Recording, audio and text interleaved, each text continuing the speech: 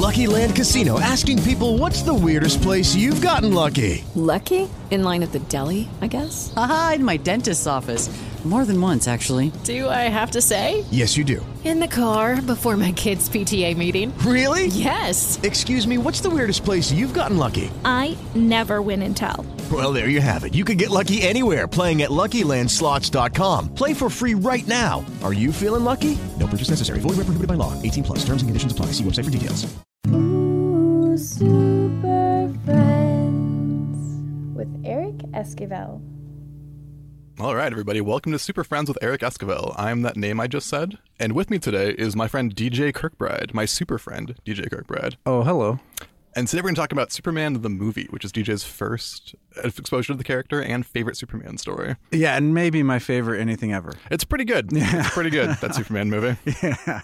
So you're a huge Superman fan. I think you and I met each other just at Comic-Cons and making comics, and you look like Clark Kent to me, and that's why I talk to you. Nice. I get that a lot, actually. Mm-hmm. Yeah. Is it on purpose? You have the curl going today and the glasses? That's just my hair. Although when I was a little kid, actually, my mom always told me that I'd have her like make a spit curl in my hair, or like use hairspray so I'd have the curl. That's so great. So that's real. I used to have my mom sewed Velcro onto all of my shirts when I was a kid, and I had two Superman capes, and one for night and one for day. They were different colors. Oh, nice. And I wore them all the time. Oh, that's precious. I didn't have that, although I did have an aunt who made one that had like a little fastener, and then I grew up in the era of underoos. Yeah. And would just rock the underoos as if they were clothes. My mom said I wouldn't leave the house unless I was either Superman or a cowboy. I don't know. That's great for a kid phase. Yeah. I mean, when you're like 30, you have to knock that off. Well, the thing was, for me, I've always been pretty huge. And brag. No. That's but like when I was 3, I looked 6 or so. Mm. So I was running around in my underoos talking like a 3-year-old, and everybody was like, "Oh, is he okay?" Like, you know, just uncomfortable. Yeah. Yeah. Well, they thought I was like twice my age, so they expected me to maybe be a little more mature, and I'm like, and that never ended. I like that. Now your career is in comics and cartoons. Then. Well, yeah. Were the underoos over the tights or under the tights? Well, sometimes I'm pretty sure sometimes I should pop on some boots and undies and just go outside. Oh, just bare-legged. It's a hot day today. We should do that. Yeah. So, DJ, you actually write comics, which is very cool. Being a Superman fan, that's a fun trajectory. And you write a book called The Bigger Bang, and then later on, The Biggest Bang. That's right, which I enjoy a lot. Oh, thank you so much. Yeah, those are a couple of 4-issue miniseries. Is that right? I don't know. That I did with IDW and my co-creator, this fellow named Vasily Gogtsilis. Yeah. And good. He's a force of nature. And we did, Bigger Bang. And then after that, they asked for another one. So we did Biggest. But after, that's it. You can't go bigger than the biggest. So, yeah. So let's talk your exposure to the movie first and Superman, and then later on about how that affected your work on The Bigger Bang. Is that cool? Sure. All right. So Superman the movie, when did you see it for the first time? Well, it came out in like around Christmas in 1978, and I was born in July of 1977. So I know I didn't see it in the theaters or anything. I think I saw it. ABC used to show movies on Sunday nights. Yeah. And it was one of those things too, which was kind of cool. Because like this is before VHS. I mean, I'm old, and it was before it's like really common. And they would show the movies in 3-hour blocks. Instead of cutting, they'd add scenes. So there were deleted scenes, like the scene where Superman's going into Lex Luthor's underground lair, you know, the labyrinth, in the labyrinth, and so in the theatrical cut, like some of that stuff, like him getting frozen and some of the fire is actually cut from it. Yeah, but that sounds great too. Yeah, I know, and that's the version I saw. Oh, wow! So then when I saw the original, I was like, wait, why are these scenes missing? I'm jealous. Yeah, that really shows you like the depth of his powers and his strength, and he doesn't react to these flames and bullets, and it's really exciting as a kid. Totally, and that's what was kind of cool. Even though I had to like sit through commercials, and I remember, I think I had to stay up. I had to get permission to stay up late too when they aired it. But yeah, that's how I discovered Superman. Was from ABC Family, not ABC Family, just ABC like Sunday night movie, and that got me into the cartoons and then the comics. So that's it's kind of funny. The thing is, like, in my mind, forever Superman looks and sounds like Christopher Reeve. Yeah, just forever. Like, yeah. It's fun that your first exposure was a live action thing too, because then it feels like Superman's real. Like, yes. Did it just feel like a documentary when you were a kid? Well, I mean, you know, in a way, yeah. I mean, I definitely looked up to him, and more than just like enjoying a movie. You know what I mean? Like the character, and what's crazy too is like I didn't know that guy was like 24 or 25 when he shot that movie. I didn't realize. He seems like such an adult. Like I'm older. I'm so much older than he was then, and I still feel like a mumbly little kid compared to him. He's always dad. Yeah. Christopher Reeve will forever be like, if when we're like 95, it'll be like, oh, he's still like so much wiser than I am. Oh yeah, no, this is the charm and so I love the action. As a kid, I got a little bored with like the Clark Kent stuff. Oh yeah, but as an adult, I adore it. I just didn't get it how funny it was. Yeah. Some of the. So anyway, yeah. So yeah, the Superman the movie is what got me on this like ridiculous path where now I write stories about big muscular men in tights. That's a great film. Did you go on to the other films in the franchise? Oh yeah, 100%. Then like Richard Pryor and stuff. Yeah, well, I remember. Then when Superman 2 came out, I was about 4, but I have a really bad memory, but I remember Superman stuff. Like I don't know how to get home. I'm the same way. I don't know how to get home from Meltdown Comics, but I remember Superman. Yeah. It becomes part of your identity when you're a kid. Like I'm a Chicano guy, and I speak more Kryptonian than Spanish. Oh, I remember you reading that. Yeah, I remember you said that somewhere in an interview or something on Facebook, and I was like, oh yeah, that's hilarious. But Superman 2, I think we saw at a drive-in. Actually, so that's how so I was like 4, my brother was probably 3, and my mom and dad, and we all piled in the car. And one of the things I remember is I really like Superman 2, but I would call the romance stuff, they were the mushy parts to me. Yeah. Like, because, and my mom and everybody, like, I don't remember her saying she liked 2 better because it was a little more romantic with Clark and Lois. I got bored. So the place, the screen behind us was showing Empire Strikes Back. And I have legit memories of like them having dinner in the Fortress of Solitude and being like, all right. I turn around and just like watch silent Empire Strikes Back behind me. But I still loved them. And then actually the first movie, I think it's either this one or either Superman 3 or Return of the Jedi is the first movie I ever saw like in an inside actual movie theater, not in a car. Yeah. They're so great. And it's funny with Superman, it seems like you have to have been a kid to get into him. Like I try to, I love the character. I have tattoos and all my shirts are Superman shirts. I did it earlier. And like everyone I know knows I love Superman. So when I meet him, or when I meet new people, they try to have me expose them to the character. And it seems like it's different when you're an adult, obviously. Like Superman is designed for children. It's like a Peter Pan or like... Well, as he would say in Superman the movie, Peter Pan is for children, Lois. Yeah, exactly. Just a fairy tale. Setting you up. Yeah. But no, I get that. Although I do think... I mean, I can go into spiels about how That's why we're here, man. Let's do this. Good. We're on a Superman podcast. Yeah. It's just, I think Superman's necessary. I mean, there's a childlike thing. I mean, just honestly, the least believable part is the glasses disguise, which we always try to figure out a way to make sense, right? You know, like Christopher Reeve did such a good job slouching, but it's still big, handsome Christopher Reeve. And like Henry Cavill in the new ones, like he's just like a He-Man action figure. Like there's no way, you don't know. He's good, but it's like obviously the same guy. Sure. But I really like, especially living in LA, like meeting everybody 4 times. Like no one really looks at anybody or takes the time to imprint someone in their memory that way. Like, That's true. I like the idea that we're not, when we meet people, we don't see their potential. We see how they are in our story, like how they can serve and benefit us. And really take the time to examine them. And then so Superman is like, he's relevant to everyone's lives. They recognize him, but Clark Kent is just unassuming and he's doing as much good as him, but he's kind of like locked down. It's that old fantasy of a nerd where you're like, if they knew who I really was, of course. They'd recognize me. Yeah, it's like we're all heroes deep inside. But what was I saying about Superman? Something him about being the like movie. important. Important to adults as well. Yes, no, I do find him actually. I feel like I went through a brief phase where I always liked Superman. I remember in the 90s, like I've got the death of Superman and the return and the reign and the all mullet that. era. Yeah. Oh my God. I mean, I think I still embrace, I might have a mullet right now just because I haven't gotten a haircut in a while. But I've always loved Superman, but as an adult, sometimes like I feel like I get just as emotional about him now as I did as a kid. I mean, just on like this like base like human level, like he's like a beacon of hope and a symbol of goodness that I think we desperately need in this world. Yeah. You know, and even though there's definitely like a lot of winks and nudges in the Christopher Reeve Superman movies, all of them, including the first and best one in my opinion. But there's still like this just like core goodness, and as a kid.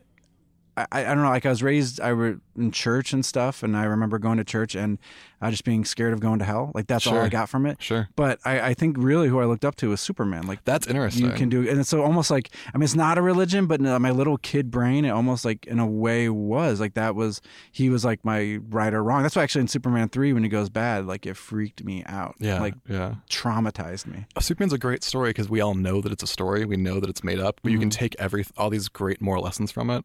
And then, like, with religion, people think that it's real. So they have wars and they kill each other and they hijack planes. And, like, with these stories, we know for a fact that they're made up and they're just as useful. You can base all your morals on these, and you never have to get in a fight with anybody. We don't go to like jihad against Aquaman fans. Right, not yet. You know, no, I mean, that's coming. No. Yeah, we're never gonna. Like, I love, we're never like. I have my best friend growing up. His name's Tad, and he's a Batman guy. And sometimes we joke about. I mean, I like Batman too. Don't get me wrong, but Superman's my favorite. We're not gonna fight over it. Yeah. Physically, I think when I was a teenage kid, I was kind of like a crummy antisocial atheist kind of guy. Yeah. And Superman was my way to access those feelings of Sure. like faith and hope, and like in a way that was celebrated and not looked down upon by my friends. Like if I was like, I'm really into Jesus, it'd be kind of like cultural suicide. But being really into Superman, that was kind of like, oh, he punches guys. That's cool. And it has the same stories in it, and that was interesting. And there's a lot of crossover there. Oh, of course. Yeah. Not on accident. The resurrection. Yeah. Oh my gosh. Yeah. Some of it's pretty blatant. Even in the Superman the movie. I mean, even though he's created by two Jewish kids who clearly were not there. There's a Moses allegory. Yeah, it's Moses. Yeah, but when Mankiewicz kind of wrote the script, it kind of became a more of a Jesus allegory. And even then, it's so funny because it is a guy in tights flying around from a planet, and he's a superhero and he's fighting crime. So sometimes I do feel silly speaking about it in such a lofty manner. Like it's a Christ allegory, but these are the core of it is like this really pure story that's been around since humans started telling stories. There's something in humanity that like really needs to believe that power doesn't corrupt. Yes. That if there was a being that was infinitely wise, it wouldn't use it to rule people. If you were infinitely strong, you would protect the weaker. Like that's such an attractive and revolutionary idea whenever we tell it in any story. And it's really nice to have that iconography around and remind you that that's an option. Yeah. Like I like how Grant Morrison says, like before there was the bomb, there was the idea of the bomb. And before there was a Superman, there's the idea of a Superman. So now that we know now that we have an example, we can try to live up to that example. Yeah. And that's really exciting. It is. And it's really special. I don't know. I've always looked up to Superman. I love it. I don't know. Are there ways that you can remember that it's impacted you in your life, like directly? Like when you were a kid, when people have the WWJD bracelets, but guys like you and I have Superman T-shirts. Right. Well, I mean, when I was a kid, I did dress up in underoos all the time, and I actually have a memory that is kind of special to me. It's kind of a big deal memory, actually. Where I was playing at my grandpa and grandma, we called them Granddaddy and Baba and Granddaddy, that's what we called them. But I don't think Baba was home, my grandma, but Granddaddy was there, and I was running around in their front yard, acting like I was flying, like you do. Yeah, and we've all been there. Yeah, but like separating his yard from the neighbor's yard was like this big like wall of bushes, and there's a little bit of a hill, and there were bees in it, and I remember like tripping and falling and rolling into the bees, like just swarms of bees everywhere. My granddaddy like ran out and grabbed me and pulled me out, and I had nary a sting. Oh wow! It's because I'm Superman. Yeah. Later, postscript is I was wearing Green Lantern underoos while we were building a swing set. I got stung by a bee. Well, they're yellow bees, right? Yeah, see? Right? Yes. You know what's going on. You know all the logic. It all adds up. That's great. I had the same thing. I never broke a bone when I was a kid. And the same thing. I was like, oh, it's like Smallville kind of. Like my powers are showing. Oh, yeah. Oh, it's so funny. Yeah, when you're a kid. Yeah, definitely. Yeah, you got to build up to it. Yeah. That's funny. Yeah, Superman, when I was a kid, I didn't really have any male role models around. I had a single mom who was awesome, but no like dudes. Sure. So I went to the library and I was just cruising for books looking on like how to be a man. Oh, yeah. And there's a book called Superman. And I was like, oh, that's obviously the manual, right? That's the best man. Right. So I picked it up, and that's kind of what it is. It's like how to be a man. It's you protect those who are weaker than you. You always tell the truth. There's stuff in the movie that I checked out from the library where he doesn't drink when he flies. Right. So I was like, all right, I'll never drink. And I'm 30 and I've never had a drink. Wow. And like I took it very literally. And all of my moral code is based on that, like trying to be a man from Superman. So it's fun meeting other guys who have done the same. That's really it's exciting. Yeah, no, it's finding like kindred spirits. I think with Superman, I think going back to something you said earlier about like the need to believe that like power doesn't necessarily corrupt. That's my like core argument for Superman when people say he's boring because he can do anything. I'm like, yeah, he can, but he doesn't. Yes, isn't that freaking compelling? Yes. Isn't that amazing? And then, even Superman the movie is kind of what we started talking about, but also Superman 2, they kind of are one movie, you know. Yeah. And were they even shot together? Most of it was. I that was the plan, and then they got behind schedule, and so Donner finished Superman 1, and then by the time they were ready to work on 2, all kinds of producers fired him like jerks and brought in Richard Lester, and it's amazing watching those now to really see. You can see like in between certain scenes like what Donner shot and what Lester shot, just from the quality of the picture and Also from the way Lois Lane looks, like she lost like a lot of weight apparently in between, so you can really tell like 1 minute Lois looks like Lois, and the next minute she looks like really skinny Lois. But anyway, one of my favorite parts is when Zod and Ursa discover his weakness, or Zod, it's not his kryptonite, it is a weakness, but is real to them. His weakness, which I think is his strength, is that he really cares about humans. Yeah. Like he can't be hurt, but we can, and that will crush him more than anything. Yeah, he has a heart. Yeah. And like any comic or any story with a guy's name on the title, that guy's not going to die. If you're reading Aquaman, he's unkillable because the book's called Aquaman. So it's the same as any comic. You're never really believing these guys are in physical jeopardy. Right. It's about like the themes and about like, the emotional stakes. Superman is like, he's been on the rocks with Lois with his relationship before, and his parents have died. Like these very relatable things we all experience. Yeah. There's a lot of darkness in his past too. Like he came from like, genocide. Like his whole species is gone. And so. I mean, that's a big thing when people talk about like Batman, like so edgy, his parents died. And you're like, well, Superman, like his entire world blew up. He's infinitely alone. Yeah, but I'd much prefer the version of Superman that, mourns that and misses that, but faces forward and wants to do good. He doesn't mope in it. I mean, that's the difference, between like Man of Steel and the movie and Superman the movie is kind of like the mopey factor in a way. Like, if you're the strongest guy and you can fly and you're super handsome, and why are you upset?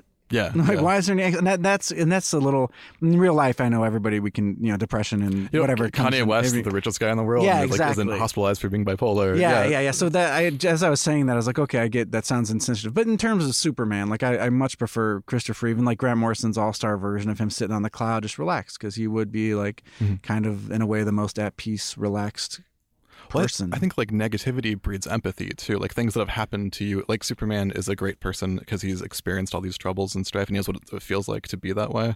So he makes sure that no one else has to feel that way. So he's not going to be like, he's not a reminder of how dark the world is. He's a reminder that like you can go on. Yeah, and I find that theme in all Superman fans too. Like, not to generalize, but a lot of Batman fans kind of feel like soft people who have fantasies of being hard. Oh, sure. And a lot of Superman fans feel like hard people who have fantasies of being soft.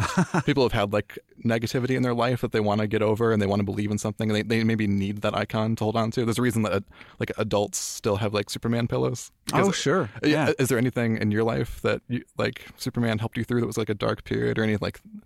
Yeah, I mean, every dark period, to be honest. Like I mean, Superman's helped me through everything in my life, and I'm not like the nicest person in the world, but I would be a much bigger jerk if it weren't for Superman, I'm sure. Like when I was 15 when my parents got divorced. That's a big deal, but that's when I my dad read comics and we didn't have a lot in common. No, we had a lot in common. I don't know, like there's a point where he kind of maybe was uncomfortable during the awkward years of his kids, and just like, I don't, he's not around anymore, so I wouldn't speak for him, but just that's the impression I got. Do you have him in a crystal in your cave? I wish. I'm sorry. Yeah, he'd show up and he had a mustache. He'd be like Joe Rob with like an awesome mustache. but just comics and comic book movies in general, and Superman specifically, even though he was more of a Marvel guy, but that's kind of how we communicated. Sure. Even to like the last time I saw him before he passed away, like most of what we talked about were comic books. That's awesome. Not just, and I made him, and he loved that I made him. I don't know if you ever read my books, but he, he was kind of touched when I said that, one of the reasons I got into comics is because he collected comics as a kid, and and he'd talk about them, and so Superman the movie and my dad, like it's a huge, Superman's like a huge part of that, and so it's. That type of stories helped me get through a lot. And I'm pretty sure it helped him too growing up. So it's like maybe like a bond where there weren't a whole lot of bonds. Yeah. Yeah. I love that continuity too of like you being 15 and needing Superman, and now you get to create superheroes and write comics, and like some other 15-year-old now is reading Bigger Bang and is like, oh, well. I hope so. Even though like Bigger Bang's like, and it's not like I'm not even trying to advertise, but if any character I've written is more like Superman, it's actually I co-write Amelia Cole with Adam Nave, and Nick Brokenshire draws it. Great. Oh, thank you. And it's like done now. It's complete. But Cosmos in the Bigger Bang, he's a good guy, but he's definitely lets himself mope. Like he's like Superman without the hope in some ways, Amelia acts like Superman. Like she might, I always say she's like Buffy meets Harry Potter, but she's kind of can do. And, when bad things happen, she takes the time to mourn it, but then she's like, how can I make it better? I got to protect everybody, And so actually, if anything, at this point, if there's any character I've written that's most inspired by Superman, I think Adam would agree too, because we co-write it. It's Amelia Cole. That's really cool because like the iconography wouldn't tell you that right off the bat. Like I think a lot of reviewers jumped on to Bigger Bang because the guy has a cape. Yeah. Oh, totally. I mean, so he's a big muscle man with a cape. Yeah. And there's like a genocide in his past too. That's even bigger than Krypton. Kind of his fault. So that's why it's not his fault, but he thinks it's his fault. Yeah. Mm-hmm. Yeah. Oh, totally. Yeah, I can totally see visually right off the bat. He looks more like Superman, and that's actually Vasily. I mean, he just sent me a drawing of a guy in space, a pencil drawing, and said I want to do a superhero in space. And I was like, okay. And then I kind of came up with the concept, and then we went from there. But so that's. The look came from Vasily. And what's funny, too, is, like Amelia doesn't really look like something that might appeal to Superman fans, even though I 100% think it would. Oh, yeah. Because, like, if you like the color of Superman, you're going to like, even though she's not, she's a superhero in her own right. But with the Bigger Bang, one of the funny things, like my wife, Jen, she likes comics, but she likes, like, really, indie handcrafted comics, and, like, she likes a different style. Sure. And, she even said, like, when the first cover of the Bigger Bang like has him like in his profile, he's like just ridiculously muscular. Mm-hmm. And she's like, if she'd walked up, seen that at the shelves of Meltdown or something, she would have walked right by, not even thought about it. She's like, that's not my thing. But then when she read it and she got the emotion of it, and the next, it's like, oh, she loves it, but she would never have looked at it. So it's interesting how like a non fan never, like, I don't know. Yeah, like a superhero fan kind of maybe would gravitate more naturally toward that than Amelia Cole, even though Amelia Cole's kind of more of a superhero. Yeah. It's like a dichotomy there. It's interesting. Yeah. And Amelia's kind of like maybe a little more like Jen. That does catch her eye, But it's just funny to think that the visuals of those books kind of maybe appeal to different audiences, and you'd think, I don't know, I lost my train of thought. Well, I think even Superman, the character, has that. People look at him as like a big, strong, tough guy punching things, or like slamming a car into a bunch of rocks, people running and screaming. And he's angry. He's a tough guy back then. There's no way to know that inside it's a guy talking about like, I'm going to stand up for this battered wife, and I'm going to like throw out this guy who's charging too much rent in New York in the 30s. Yes. You never know that from the cover, that people like, they make snap judgments, right? And it's the same thing with Superman and Clark Kent, the character in the book, where people make snap judgments, and that's really interesting. Oh yeah, Clark doesn't, like you said, he doesn't look heroic, but he is. And also one of my favorite things is the Clark-Lois relationship. I like a lot when writers kind of touch upon, for all his powers, Superman is a writer, like he likes to be a journalist. And being super strong doesn't help him as a journalist. Exactly, yeah. And like Lois is his hero. And that's the part, like I'm getting choked up saying that. Like I love, like, so sometimes it's like, why he should be with Wonder Woman, and everyone says, what I mean? He kind of was in some of the rebooted continuity. I think it's been rebooted and booted again. And I think rebooted as I'm talking. But I think they're on their 4th #1 as we started this podcast. They did the red and blue again recently, and I was like, oh my God, it's amazing. Oh my God. Yeah. I mean, I love that. It's like, no, this human woman he's in love with her. Not, it has nothing to do with physical strength. I mean, you know what I mean? It's about the integrity and strength of character, and he looks up to her talent. I think that's pretty awesome. And he discovered that you can do more good for the world by writing an expose than hitting anything. Right. And that's really interesting. Like Lois she's more effective in fighting evil because she reaches more people than he does, and she's better at writing, and that's like, he can write faster because he has super speed, but it doesn't make, like, being strong doesn't make you good at writing. And as writers, I'm sure we both love that. Exactly. Yeah. No, that part, that's something that I think there's a Chris Claremont, I forget who drew it. He did like a 3-issue Superman Wonder Woman Prestige series years ago, and there was something about that, like no matter for all his powers, like the blank page still terrifies him or something. You know? And I love that. That's like, so good. Wow, they hint a lot that he's mediocre too. Like he's pretty good. In continuity, he wrote a book called Under a Yellow Sun. And they put it out as a prestige format thing, like Clark Kent's actual novel that he wrote. Oh wow! And it didn't take off. Like it just hit like the bargain bin at Barnes and Noble. I never read it. That's really funny that maybe he chose the one career that he's mediocre at just to feel what it's like to struggle. Yeah, maybe that could be it. Because he feels like he's cheating, or if it's not on purpose, But yeah, like there's something about the challenge that maybe appeals to him. Yeah, I like that. Such a great character. So you mentioned the reboots. Are there any reboots or any like Elseworlds that you're very fond of, that kind of that you go back to? Like a Red Sun or anything? Yeah, it's interesting. Precursor to or just kind of the way I look at it, there have been a lot of good Superman comics, but I feel like there have been more great Batman comics, and that's not an insult to anyone who's worked on Superman. I do feel like most writers and artists somehow find Batman easier in a way. So sometimes I feel like the truly great Superman books are a little fewer and farther between. That could be just because I haven't been exposed to him. Like I'm sure somebody could listen to this, but he hasn't read this. Maybe not. But like as a kid, John Byrne's Man of Steel I really liked, and I liked that he kind of like he looked enough like Christopher Reeve to me that I could see Christopher Reeve in it, and And at the time, I liked the less even though it's funny to say there are Superman stories that are less fantastical than others, but they're a little more grounded because the movie's a little more grounded. Part of it was just budget. Yeah, you can draw more than you can film. Exactly, but I kind of related to that, and I liked those comics a little better at the time. So yeah, Man of Steel was huge, and then I read his Superman and Jerry Ordway's and that era. I read those for a while, and then moving forward, again, a lot of them, my favorites are origin stories of Superman, oddly enough. Like, I love Superman Birthright. I think that Mark Waid nailed I have a tattoo of that, yeah. Yes, and what's the name of the artist? It's Lionel Yu. Lionel Yu, yeah. The way that he drew them, it was like a modern take, and like they were good looking in like a different way than they had been before. Yeah. And I thought that was really cool. And actually, like if I were making a Superman movie, I would just take Birthright and hand it to everybody and go, all right, let's go. Yeah. Like Mark Waid kind of knows what he's doing. Yeah, totally. He's pretty good. Yeah, exactly. That's perfect. And then another one that I mentioned to you, and the All-Star Superman by Grant Morrison, Frank Quitely is kind of. I remember reading that.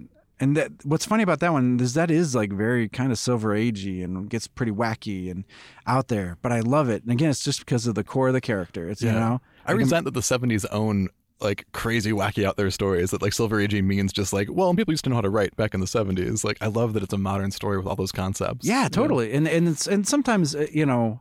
I wonder if back, sometimes people weren't quite as precious about their writing back then. It's like, I got to hit this deadline. Let's go. And little Superman come out of his wrists. Okay, go, done. Yeah. Whereas Morrison, like, kind of, obviously he delves deeper. Like, he's another guy who knows what he's doing. And I will say, like, I don't want to spoil it just in case anyone listening to this hasn't read All Star Superman. But if you haven't, go read it. Yeah. The end of that book, I remember I was outside a pizza place, like after work, waiting for my pizza to be done, and I just went to the comic shop. So I was reading it in my car, and like getting chills. I got a lump in my throat. I heard the Superman theme song in my head as I was reading those final pages. Yeah. I was like, oh my God, like very few, like I love comics, but very few comics give me emotions like that. And so that was like, that's a special one. Like that's something to be treasured forever. I have a hardcover copies of those, and I always think that like if I know that I'm dying eventually, if I'm on my deathbed, I'm going to read All Star Superman because it's Superman's last story. Yes. Oh, and, yeah, like, that's a way to handle that with grace. And like all Superman stories have taught me how to be like a teenager and a young adult and a boyfriend and like a person in society and a citizen. That shows you how to die with grace and leave a legacy. And like that's pretty heavy. Heck yeah, it is heavy for like, a book that has so many wacky moments, but like the emotional core is there. So good. All right, so we're gonna take a break right now. So you guys go grab a super snack, and DJ and I are gonna go buy some comics. We're at Meltdown Comics on 7522 Sunset, and we're gonna go hang out. Let's do that. Right on. Be right back. All right, and we're back. Hello. Hey. So we're just talking Superman the movie. Right. Do you feel like Superman is a character that's more suited for film, maybe? Like, I think most people have encountered the character through film and cartoons than from comics. Yeah. So, and that was your first entry point. Right, yeah, that's funny. Yeah, film was my first entry point, but I think the character's pretty amazing everywhere. And even like in novelizations, like The Last Son of Krypton and Miracle Monday, I read those pretty recently, actually. They're re-releasing those now, too. That's what I heard. My friend Alex Chung sent me a text like, they're re-releasing? My wife got me Miracle Monday like for like one of the first, I think, birthdays when we were together. It's pretty awesome. Gift. Yeah, exactly. Yeah, and I love that those are supposed to be kind of like tied into the movies. Yeah, like Christopher Reeve's on the cover of both, but those books have nothing to do with the movies. Like it's so great, and so I wish he could have written more.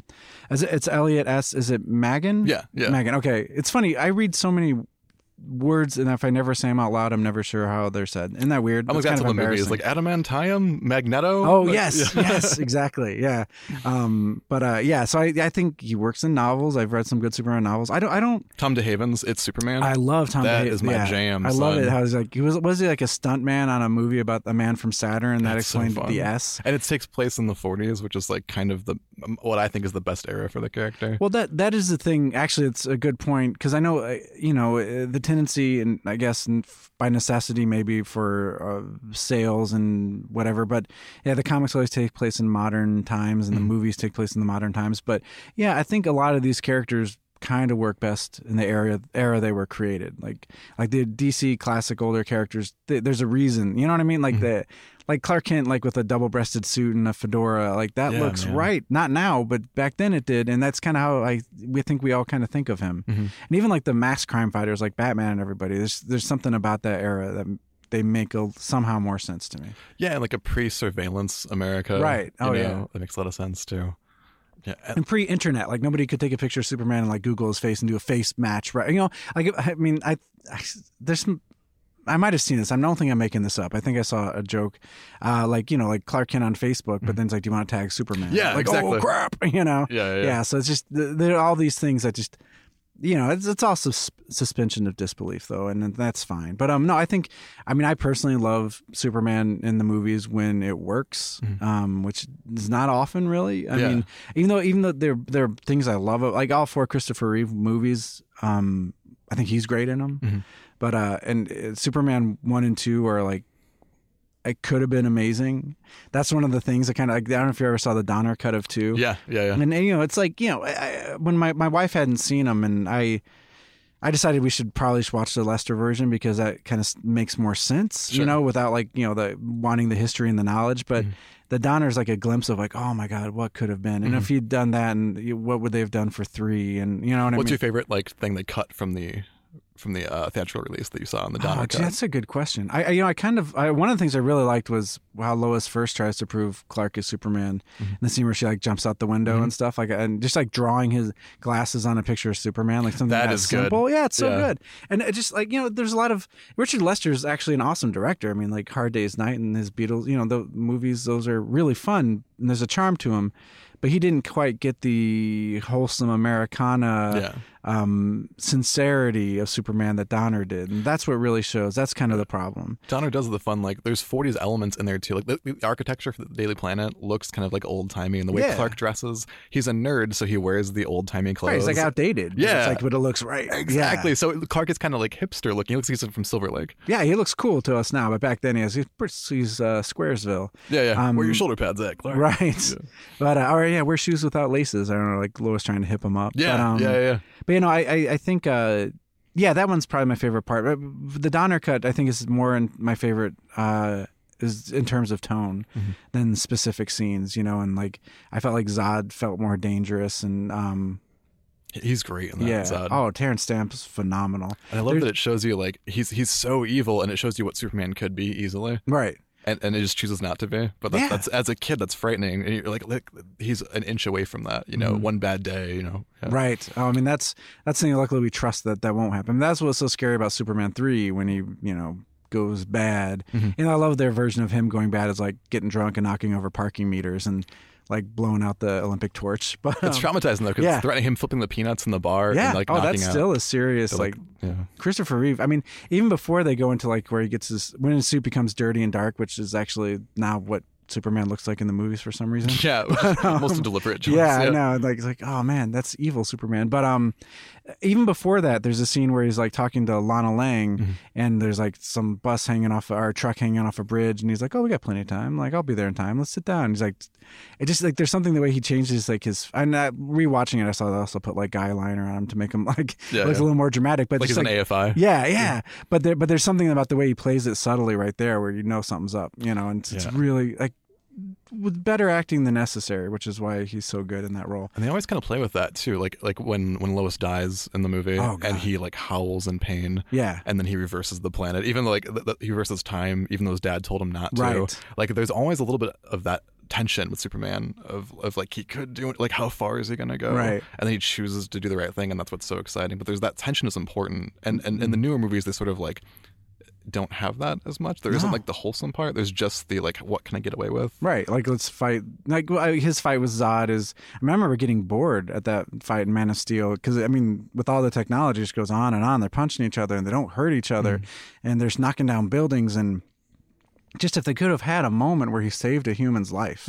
I know like Zack Snyder is all about like, they're gods and this is what happened, but you forget that, he's a god who was raised by mortals. Yeah. And like, ideally they're wholesome, nice people. And story-wise, that would be more dramatic too if he was like trying to like run around like and grab things before they fell and hit the ground or repair stuff. Like that would be more of an exciting thing to see than someone just like hitting a guy over and over again. Yeah, it got boring. And that in Superman too, that was the thing. Like you had to protect the people. So I mean, I like that. It would be great if he has to fight the bad guy, but he's has a handicap that the bad guy doesn't. Like Zod doesn't have. That he also needs to protect these people. I mean, there's a little bit of that actually, even in Superman Returns, which I think was a well-meaning but ultimately very. I love that scene though. That scene's great. With heat vision. Yeah, where he heat or fries the debris or whatever. Yeah, before it can hit people. Yeah, even though for all the faults of that movie, like they got that part of Superman down. Like they understood that I don't think Snyder did. He might now, mainly because of Backlash. Like I have a feeling. Actually, I saw Wonder Woman yesterday too, and I have a feeling that the DC universe has maybe righted itself. If they follow the Wonder Woman template, I'm like, oh, that's how it's supposed to feel. There's a mandate in the Spider-Man movies from Sony that at one point, like Spidey has to be saved by the people he's saving. Like if you watch all the movies, there's a point where like he's defending people and it's hurting him to do so, but he's doing it anyway, and then they come to his aid. So like they throw pipes at the Green Goblin, or in the scene with the train in Spider-Man 2. Like they give him his mask back and don't won't tell nobody. Yeah, and like, Superman should have that. Yeah, totally. Like, also, I like that scene with Spider-Man. It's like, hey, kind of nondescript white guy with brown hair. Like nobody knows who he is. Like it doesn't matter. But yeah, no, I love that. And that actually happens, in Superman 2 after he gets knocked out, and the people are like, this, we'll go try to stop him. Then they blow him away like with their super breath. And then, but that's important. But it's important. The people there. Yeah, because it's different than the Man of Steel. There's a lot more of like. And Batman v Superman : Dawn of Justice. There's scenes of like people looking up to him, and like he pauses to do like a godlike pose in front of the sun, and like it's a beautiful image, but it separates him so much. And even when he saves like a girl from a burning building and like some weird Day of the Dead celebration that's like pretty over the top. I don't know. Like they're all like people are touching him, and he's just like, oh god. Guess I saved somebody. And he's like, looks so he should like be waving and smiling and speaking Spanish. It'd be amazing. That would be great. And that's I'm an immigrant too. How's it going, everybody? Welcome. You wrote a beautiful scene of with Superman, right? Talking about like how he, different languages, which I thought was really awesome in the comic you wrote about Superman. Oh, thanks, man. Yeah, I remember like that gave me chills. That touched me. Oh, thanks. And that's what he should be. And even in Superman Returns, again, like when he saves the plane and he pauses to wave at people, or in the Supergirl TV show, I watched the episodes where Superman's in it. And even though that guy, have you seen him? I haven't seen it enough. I like the show a lot. Yeah. I just haven't had a lot of time. But I love that Jimmy Olsen is bigger than Clark in that. Yeah, it's really funny because they call Superman the big guy, but actually Jimmy's bigger. But I've only seen the two. I've seen the whole series, but so far I've seen 2 episodes with Superman. I think he comes back later, and there quibbles, with the costume, whatever, and but the actor captures like that charm of Superman, and that's so important. Like it can't just be a big, overly muscled, angsty, furrowed brow guy who has the powers of a god. He has to have the powers of a god and act like a modest, nice fella. Because that's why the story is interesting. Yeah. Were you stoked for the Man of Steel when you heard it was coming? Like Superman, a new Superman movie, a reboot, a modern era thing. Were you excited, or did you know this was coming? I remember the first trailer for Man of Steel got me really excited. Me too. Yeah. I remember being elated. Yeah, it was beautifully shot, and it was like Terrence Malick's Superman almost. Like, and I was like, this is Zack Snyder. And what's funny about Zack Snyder, honestly, at first, like I remember, I don't feel like rewatching him, but like his Dawn of the Dead remake. That is great. James Gunn wrote. Yeah, it's a good movie. Yeah. And even 300. He should do horror. Yeah, but he kind of does. That's the thing. Yeah. That's like when you forget. Like, like Batman vs Superman. This is like a horror movie. Some of it. It's like nasty. There's a nastiness to it that doesn't need to be there. That I feel like hopefully, with the reactions of those movies and now with Wonder Woman and everything, I'm feeling Justice League is going to kind of tone that down. I feel like it has to. So you and I are both 2 guys who like the Superman movie affected us a lot when we were children. If Man of Steel hit you at that age, would you be a Superman fan today? Well, that's the problem. That is, exactly. No, I don't think so. Does that hurt your soul? It does. It kind of breaks my heart a little bit. But then 2 kind of funny things about that. One, I feel like though the Wonder Woman movie would affect me the way Superman did. She'd be who you like now. She was amazing, and it was sincerity. It was Richard Donner always calls it he says they wanted a verisimilitude. Yeah. Which is a ridiculous word, but I know I pronounced it right, I think, because I've seen him say it in documentaries. But he had it like written up in the studio. Yeah, there's like a drawing of Superman. Yeah. Oh, does Jeff Johns have it Jeff now? Johns, who was his assistant and has carried that on now and like preaches that. Oh, good. Yeah. Yeah, and Jeff Johns is someone who gets it, and I think when he's able to, you can tell sometimes, I don't know, like, how do I say this? Jeff Johns gets it. I think he gets it. You know what I mean? I don't think Zack Snyder gets it, but I think maybe with Jeff Johns' help and some other people's help that he will get it because he's a great like stylist. He can do action. Superman looks cool, is well cast. Like I think he cast Gal Gadot as Wonder Woman and he cast Henry Cavill. They're both perfectly cast. Any behind the scenes picture of Henry Cavill as Superman when he's with a kid or he's just like smiling. I'm like, oh, there's Superman. Yeah, he wants to play Superman. Yeah, like why isn't that on the screen? Yeah, because he's actually can be really charming and it's like, oh, that he just doesn't get a chance in those movies. Did you see Man from U.N.C.L.E.? I didn't, but I heard that he was really pretty charming and he's fun in a suit that. and charming. Like, oh, it's Clark Kent. yeah, it's totally. So I mean, he's capable of it. But yeah, so I would say, if I were like, however, like 5 or 6 and saw, number one, I don't think I would have been allowed to see Man of Steel. You know, and definitely not Batman versus Superman. It's so weird because he's called Superman, which is like the hokiest, cutest, silliest little name next to Wonder Woman. Ever been. Right? They're both like just like yeah. It's like a cartoon. It's like Mickey Mouse. It's Superman. Yeah. And then like to have people saying it with a straight face and being like really dramatic and scared, it just feels like having Bugs Bunny be rated R. Yeah. It's so uncomfortable. Actually, I'd rather rated R Bugs Bunny. That might actually be funny. But yeah, you're right. Yeah, it's just if a kid can't see a Superman movie, something's really wrong. So yeah, so I remember even like with Batman versus Superman, I think I read something where Ben Affleck said one of his sons was too young to see the movie. I'm like, what is that? Don't you know that's wrong? Yeah. Even though Batman lends himself to that. Like if there was a rated R Batman movie, that'd be okay. I only feel that that's true because we keep doing it over and over again. But like initially, like he's called Batman. Like it's such a silly, weird idea. It's silly and weird. But and he's a kid. The story starts with him being 8 years old. Yeah. Batman doesn't work unless it's a kid feeling like, oh my God, mommy's gone. Right. And that's a very juvenile idea. And we try to dress it up and make it like this super dark goth drama. And it's about an 8-year-old boy who doesn't want any other 8-year-old boys to ever feel pain the way he did. Right, and that's a beautiful way of putting it. The way, unfortunately, that happens a lot is he wants vengeance, you know, and that's not the case. I believe that's the mistaking the core, just like what you're saying. And I even like Nolan, Batman Begins actually is a great adventure movie that I think really hits at the core of Batman really well. It blows my mind so that he refused. You know, he lets someone die in it, but he flat out like doesn't save. Yeah, I don't have to save you, but Batman doesn't snap any necks. Yeah, so Superman shouldn't. I don't know. I hate all that stuff. Yeah, no, it's that was a thing that there's interesting lines. Like if Batman lets someone die, it doesn't bother me as much. Like Wonder Woman kills people, she's in war. Captain America kills people in war. That doesn't bother me as much. Superman should not take a human life.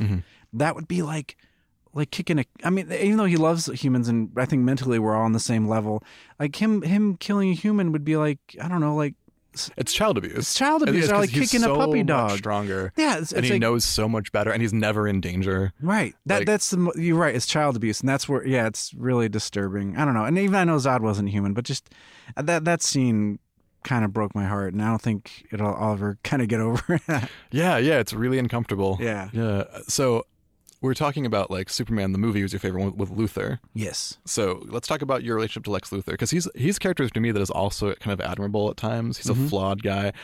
I literally cried when New 52 happened because there was no Luthor resolution with the old continuity. Like I wanted Luthor to become like saved. And they're doing it a little bit now in the new books. He's joined the Justice League and stuff. Oh, has he? Okay. He does it for ulterior motives or whatever. But like I always wanted him to be like, I want a hug. I want like an actual genuine Superman Lex Luthor like reconciliation really bad.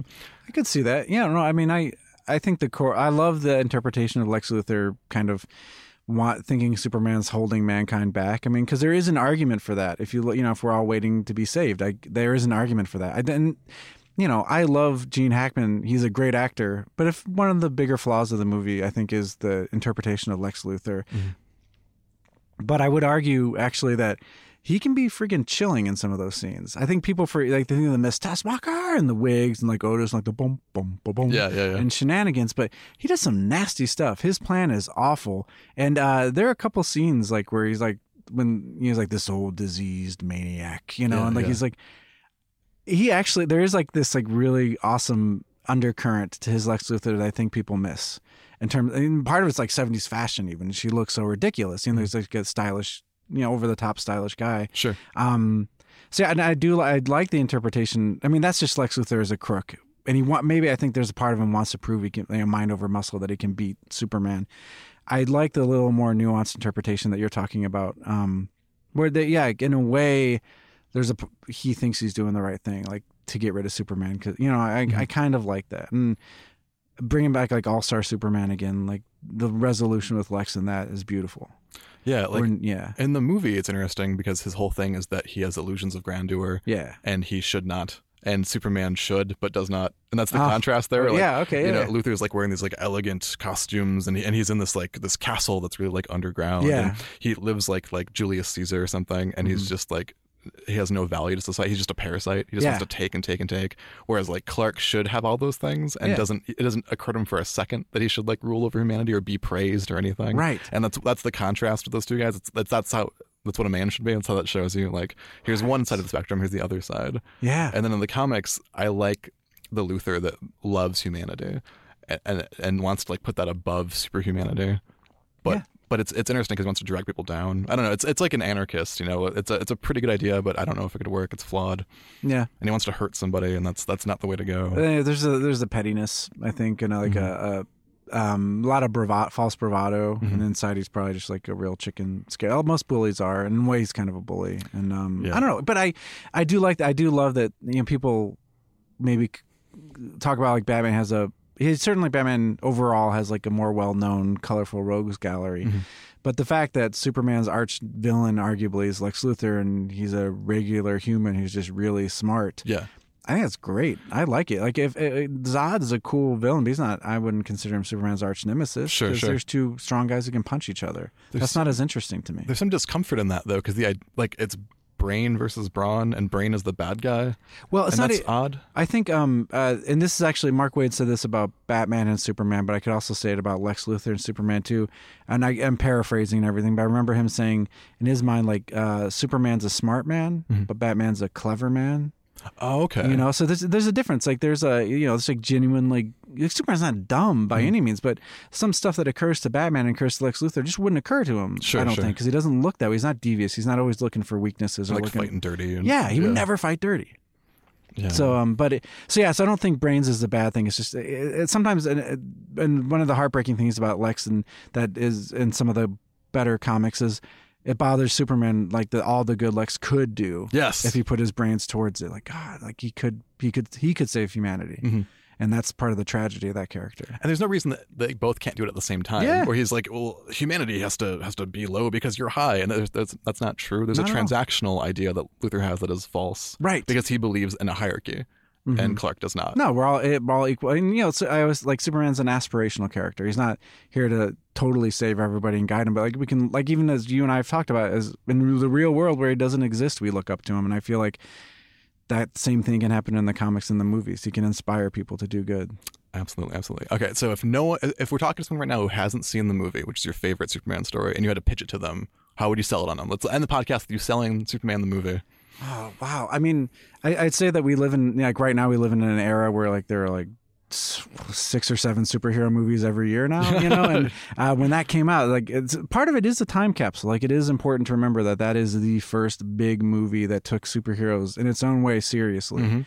The tagline kind of sells it for me. You will believe a man can fly. So good. And I will say, even with all the CG and all the trickery that we can do, there's the way they shoot Christopher Reeve, even just on wires or in front, like back projection, the way he moves his arms and the camera moves, I believe he's flying. Absolutely. And there's just something, just that basicness, there's something beautiful in it. But I mean, and it's 3 movies in one. There's like Norman Rockwell America, there's 70s sci-fi, then Norman Rockwell America, and then like 70s New York. And it's all this, it's like a big, epic, sprawling, beautiful mess of a movie.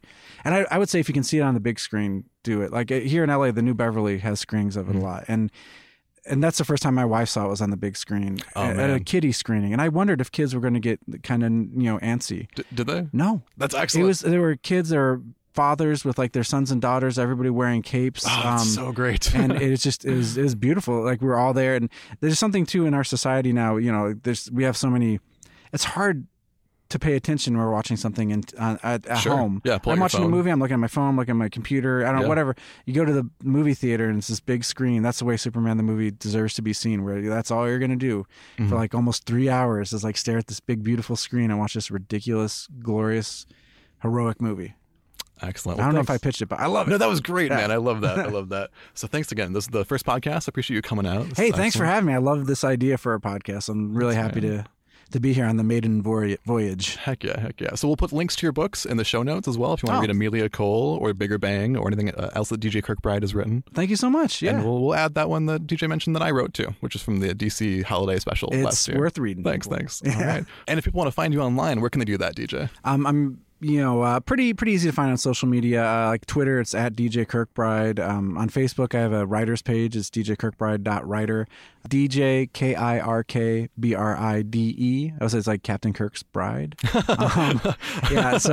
DJ Kirkbride. I'm there. I'm on all the social media up to Snapchat, and at that point I have to tap out. I think I'm just too old. I'm never gonna go like Instagram's it for me, everybody. But so no Superman Underwear Snapchats from you at 4 a.m.